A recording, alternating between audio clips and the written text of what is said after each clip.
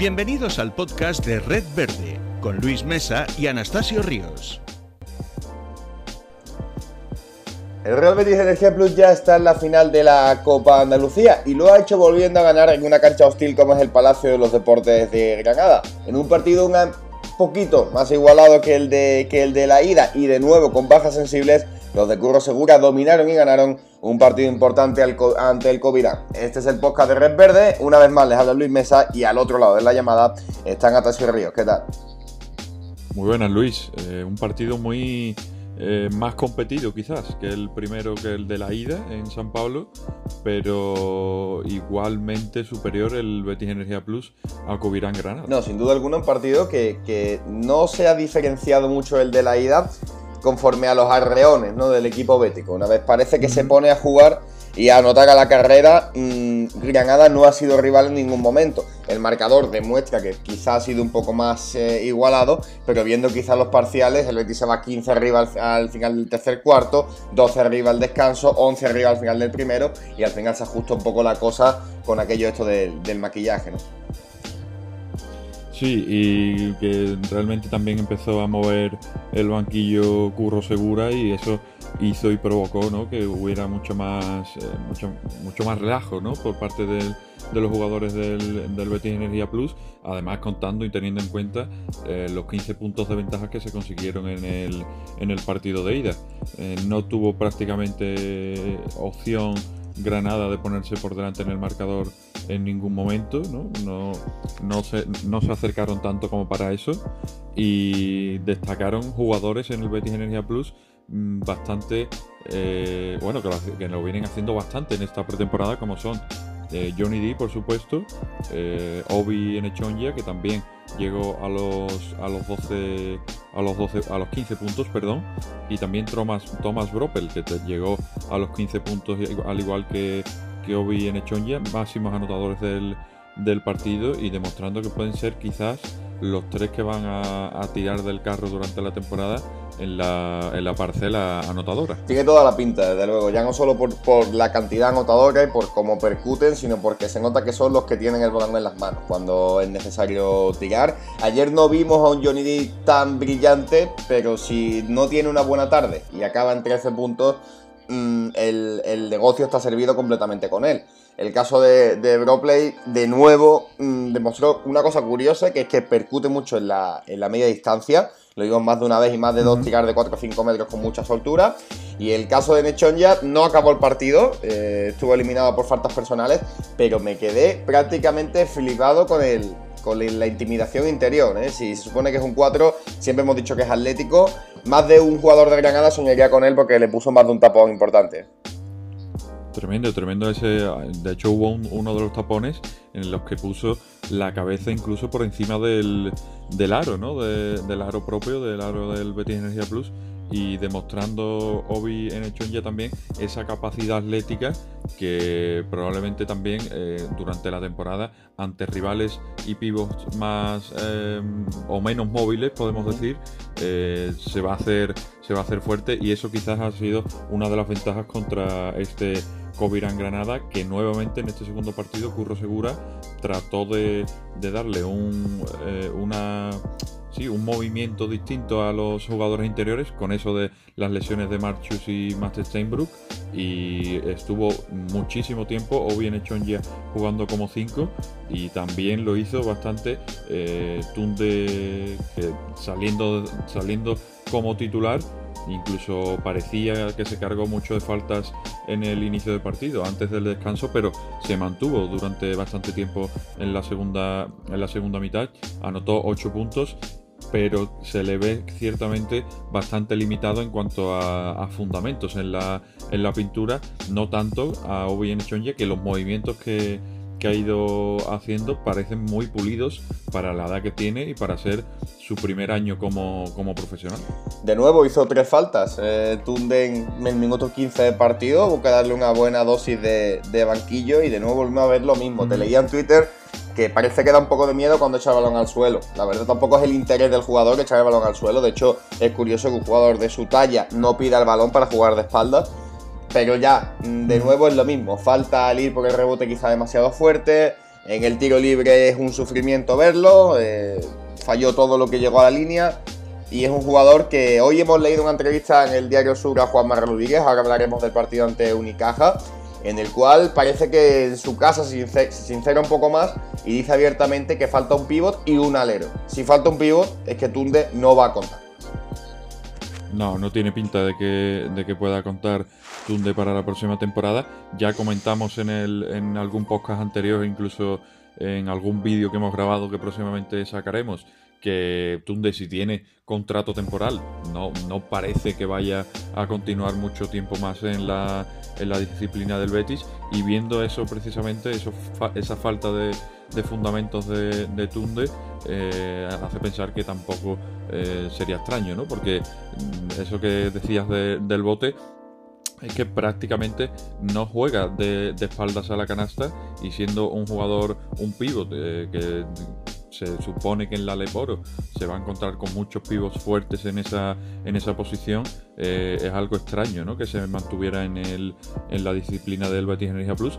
Y ese jugador alero, no sabemos si será porque están contentos, me parece a mí que pueden estar contentos con los dos cuatros que hay, ¿no? Con Obi y con Rinal Malmanis, y en vez de buscar ese 4 abierto, directamente se tiran a por ese jugador exterior que le pueda dar esos puntos en determinadas ocasiones. Sí, bueno, también eso desmontaría la teoría que teníamos desde el inicio de temporada de que la 12ª ficha va a ser para un canterano. Da la sensación de que va a ser, si no se encuentra algo en el mercado aceptable, pero si no, va a venir un alero más, y es lo que dice, un jugador más para amenazar desde fuera, porque sí es verdad que si bien Johnny D va muy bien desde fuera y Bropley también lo va, el resto, salvando quizá Tobias Bori, no son especialistas en amenazar desde fuera, por lo cual quizá encontrar un 3 tirador, quizá un poco más corpulento. También es verdad que todavía no está Pablo Almazán en la rueda del equipo, que también aportará mucho desde esa distancia, pero bueno, es curioso que todos damos la plantilla por cerrada a expensas de un 4, y parece que Juanma Rodríguez quiere tener 12 fichas, y no sé si llegará el momento de aquí a que empiece la temporada, cosa que veo harto complicada, o que durante el año, si se pone algo a tiro, pues se haya guardado algo en la hucha. Y es posible, hablando de ese 3 fuerte y corpulento que dices, el hecho que llegue un tipo que juegue de alero, pero quizás pueda también hacer las veces de alapivos en algunas ocasiones, porque hemos visto en estos primeros partidos también al propio Bropel jugando de alapivos por las ausencias de jugadores interiores y demás, pero que tampoco lo ha hecho demasiado mal, ¿no? Además es un tipo también corpulento que se podría dar esa posibilidad de en algunas ocasiones, o por problemas de lesiones, o los problemas puramente del partido, de faltas y demás, que ese alero pudiera jugar en posiciones interiores. Veremos a ver lo que va ocurriendo, pero está claro que no parece que se le vaya a dar una oportunidad demasiado buena o demasiado grande a ningún canterano, porque más que nada también porque las posiciones de los canteranos que están trabajando con el Betis Energía Plus, el único alero a la pivot es Kennedy Clement, que tampoco tenía mucha pinta de quedarse en la plantilla. Los otros jugadores sí, como Pluta o Anthony da Silva o Vlahovic, pero me parece a mí que ya esas posiciones están bastante cubiertas. Bueno, dando un repasito también de qué tal estuvo Granada, mucho menos Guillermo Rubio, acabó con 12 puntos, pero sí es verdad que se le vio menos en el juego. En cambio, aparecieron jugadores como Carliños de Cobos, que hizo 4 triples, 12 puntos. Josep Pérez, que decíamos que se le echaba un poco de menos, también hizo un buen partido, se fue también a 12. Y a partir de ahí el resto, jugadores de pelotón. Pardinga se fue a 6, Eloy Almazán hizo 8 y se acabó lo que se daba. Quizá un Olmos, que cumplía años ayer, también hizo 8, empezó bien el partido, pero por dentro se le hizo de noche muy pronto a Granada, algo que debe ser preocupante al ver que todavía le falta prácticamente el juego interior entero al Betis. Pero bueno, queda mucho, la adaptación a la competición también es un grado, un equipo que, recordemos, mantiene 7 jugadores del equipo que ascendió desde la Plata el año pasado y que irá poco a poco creciendo. De momento se le ve a Granada en un estado beta, de momento en preparación. Sí, mucha preparación a Granada. En esos 2 primeros partidos se han visto carencias, diría yo, defensivas, ¿no? Porque no han terminado de hacer muy buen trabajo sobre, por ejemplo, el juego interior del Betis Energía Plus, que hubiera sido una de los de las claves, ¿no? Para dominar en ambos partidos, por esas ausencias que hemos comentado. No se hicieron fuertes ni en ataque ni en defensa, y después en el tiro exterior en el día de ayer no tuvieron nada de suerte. Recuerdo que empezaron el partido teniendo muchos tiros liberados, pero con porcentajes muy bajos de acierto, y eso a la larga le fue minando un poco la moral a los tiradores de Granada, y no pudieron hacer mucho más, llegados a un punto del partido en el que también contaba la ventaja que se consiguió en el partido de ida, que fueron 15 puntos. Por lo tanto, en Granada mucho que trabajar seguramente, pero tiene buenos jugadores como para tener una temporada, yo diría que por lo menos notable, ¿no? Uh-huh. Domingo, 12 de la mañana, Lorín de la Torre, final de la Copa Andalucía ante un Unicaja, que inicia una etapa nueva de la mano de Luis Casimiro, y que apenas ha hecho 4 incorporaciones este verano: las de Matías Lesor, Brian Roberts, Jaime Fernández, para mí la más importante, y Kael Willier, el tirador procedente de Olympiacos. Mantiene prácticamente el equipo, es decir, las figuras como las de Bazicki, Milosavljevic, Madini, Dani Díez, Asusalin, ya sabéis, el equipo base, y un partido en el cual esperamos y se exija hasta cierto punto competir, ver cuántos minutos puede aguantar este Betis ante un equipo Eurocup. Sí, un equipo durísimo de Unicaja de Luis Casimiro, y estas incorporaciones que comentas, los dos, Willier y Brian Roberts, con pasado NBA, uh-huh. Que llevan ya un par de temporadas por aquí, por Europa, pero haciéndolo bastante bien, diría yo. Uno en la posición de base y otro como ese alero o ala pivot que puede tirar incluso también desde media y larga distancia. Tipos duros, tipos que dominan muy bien el juego. Yo creo que sobre todo Brian Roberts hizo un buen trabajo en la NBA el tiempo que estuvo, y para ver un poco el calibre de equipo con el que se va a enfrentar el Betis Energía Plus, y al que tampoco diría yo que habría que pedirle demasiado más que eso que dicen, ¿no? Que compita, que se ponga cara a cara contra un equipo muy potente de la competición en España, y seguramente también en Eurocup a lo largo del año. Así que veremos a ver lo que puede hacer el Betis, pero aquí creo yo que sí, las ausencias interiores van a ser muy, muy importantes, y harán muchísimo daño el equipo de Luis Casimiro. No se le puede exigir, porque ni siquiera cuando el equipo ha tenido cariza CB ha sido capaz de competir ante Unicaja en la Copa Andalucía. No. De hecho, los partidos siempre han sido del mismo estilo. Aguanta un par de cuartos el Caja o el Betis, y después se deshincha, y cosas así parecidas. Hemos visto este verano, por ejemplo, hace 2-3 días, Palma le metía mano a Juventud, se cargaba un ACB, y no ha sido el único equipo leporo que ha terminado ganando un ACB. De hecho, el otro día, bueno, en el caso de este caso no ACB tanto, pero por ejemplo a Gaberri le apretaba las tuercas a Bilbao. En fin, puede pasar, pero yo creo que a un nivel en el cual la Eurocup empieza el día 1 de octubre, el ACB está aquí a la vuelta de la esquina, Unicaja prácticamente es su última prueba.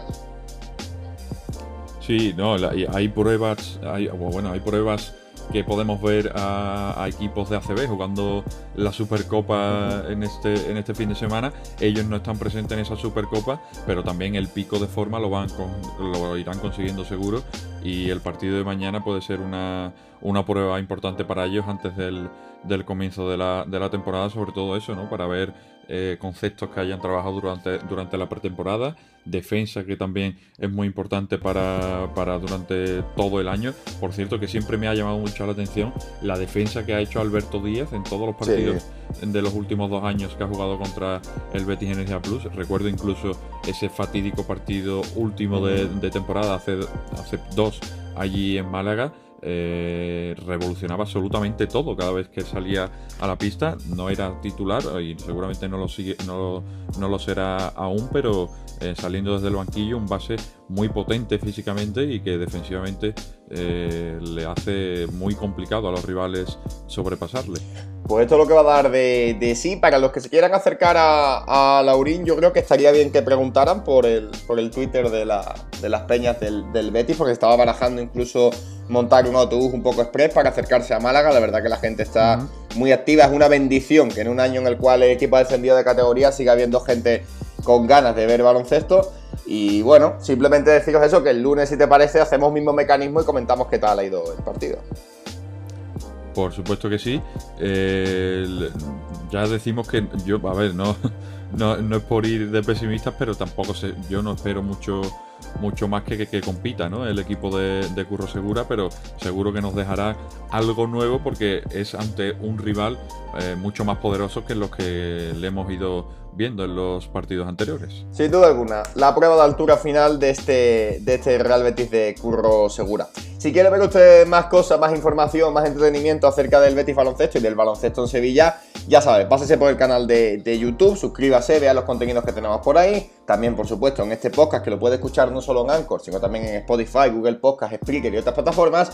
Y si quiere leer, también hay ahí algún otro ensayo de autor de Anastasio Ríos que está interesante por la plataforma Medium, ¿no? Bueno, y creo que tuyo también, ¿no? ¿Hay alguno por Sí, ahí? pero yo siempre he dicho que tu pluma es la que manda, tío. No, mi pluma lleva de capa caída, creo, toda la vida. Ahí, vendiendo el producto. Pues chicos, ya sabéis, nos oímos de nuevo el lunes y súbanse a este Red Verde que falta. Adiós.